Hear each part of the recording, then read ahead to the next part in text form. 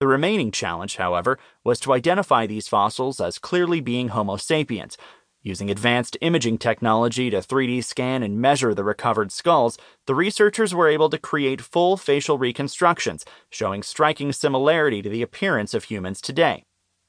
Their face is the face of people you could meet in the street now, Oublon told the Financial Times. Wearing a hat, they would be indistinguishable to us.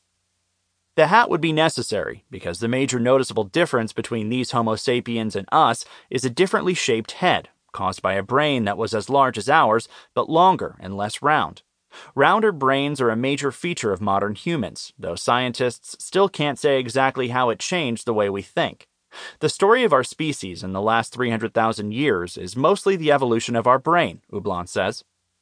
For Zerai Alemzeged, a paleontologist at the University of Chicago who wasn't involved in the recent studies, Oublon's work is a very important discovery. They're placed at a critical time period when the earliest members of our species could have evolved, he told The Atlantic, and they're critical for better understanding the patterns of physical and behavioral evolution among humans across the African continent. Paleoanthropologist Rick Potts, who leads the Smithsonian Institution's Human Origins program and also wasn't involved in these studies, isn't quite convinced yet.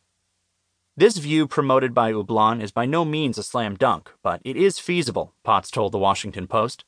He cited concerns about linking newly discovered materials with those from the more haphazard 1960s digs, as well as whether thermoluminescence was the best dating method to use in this region.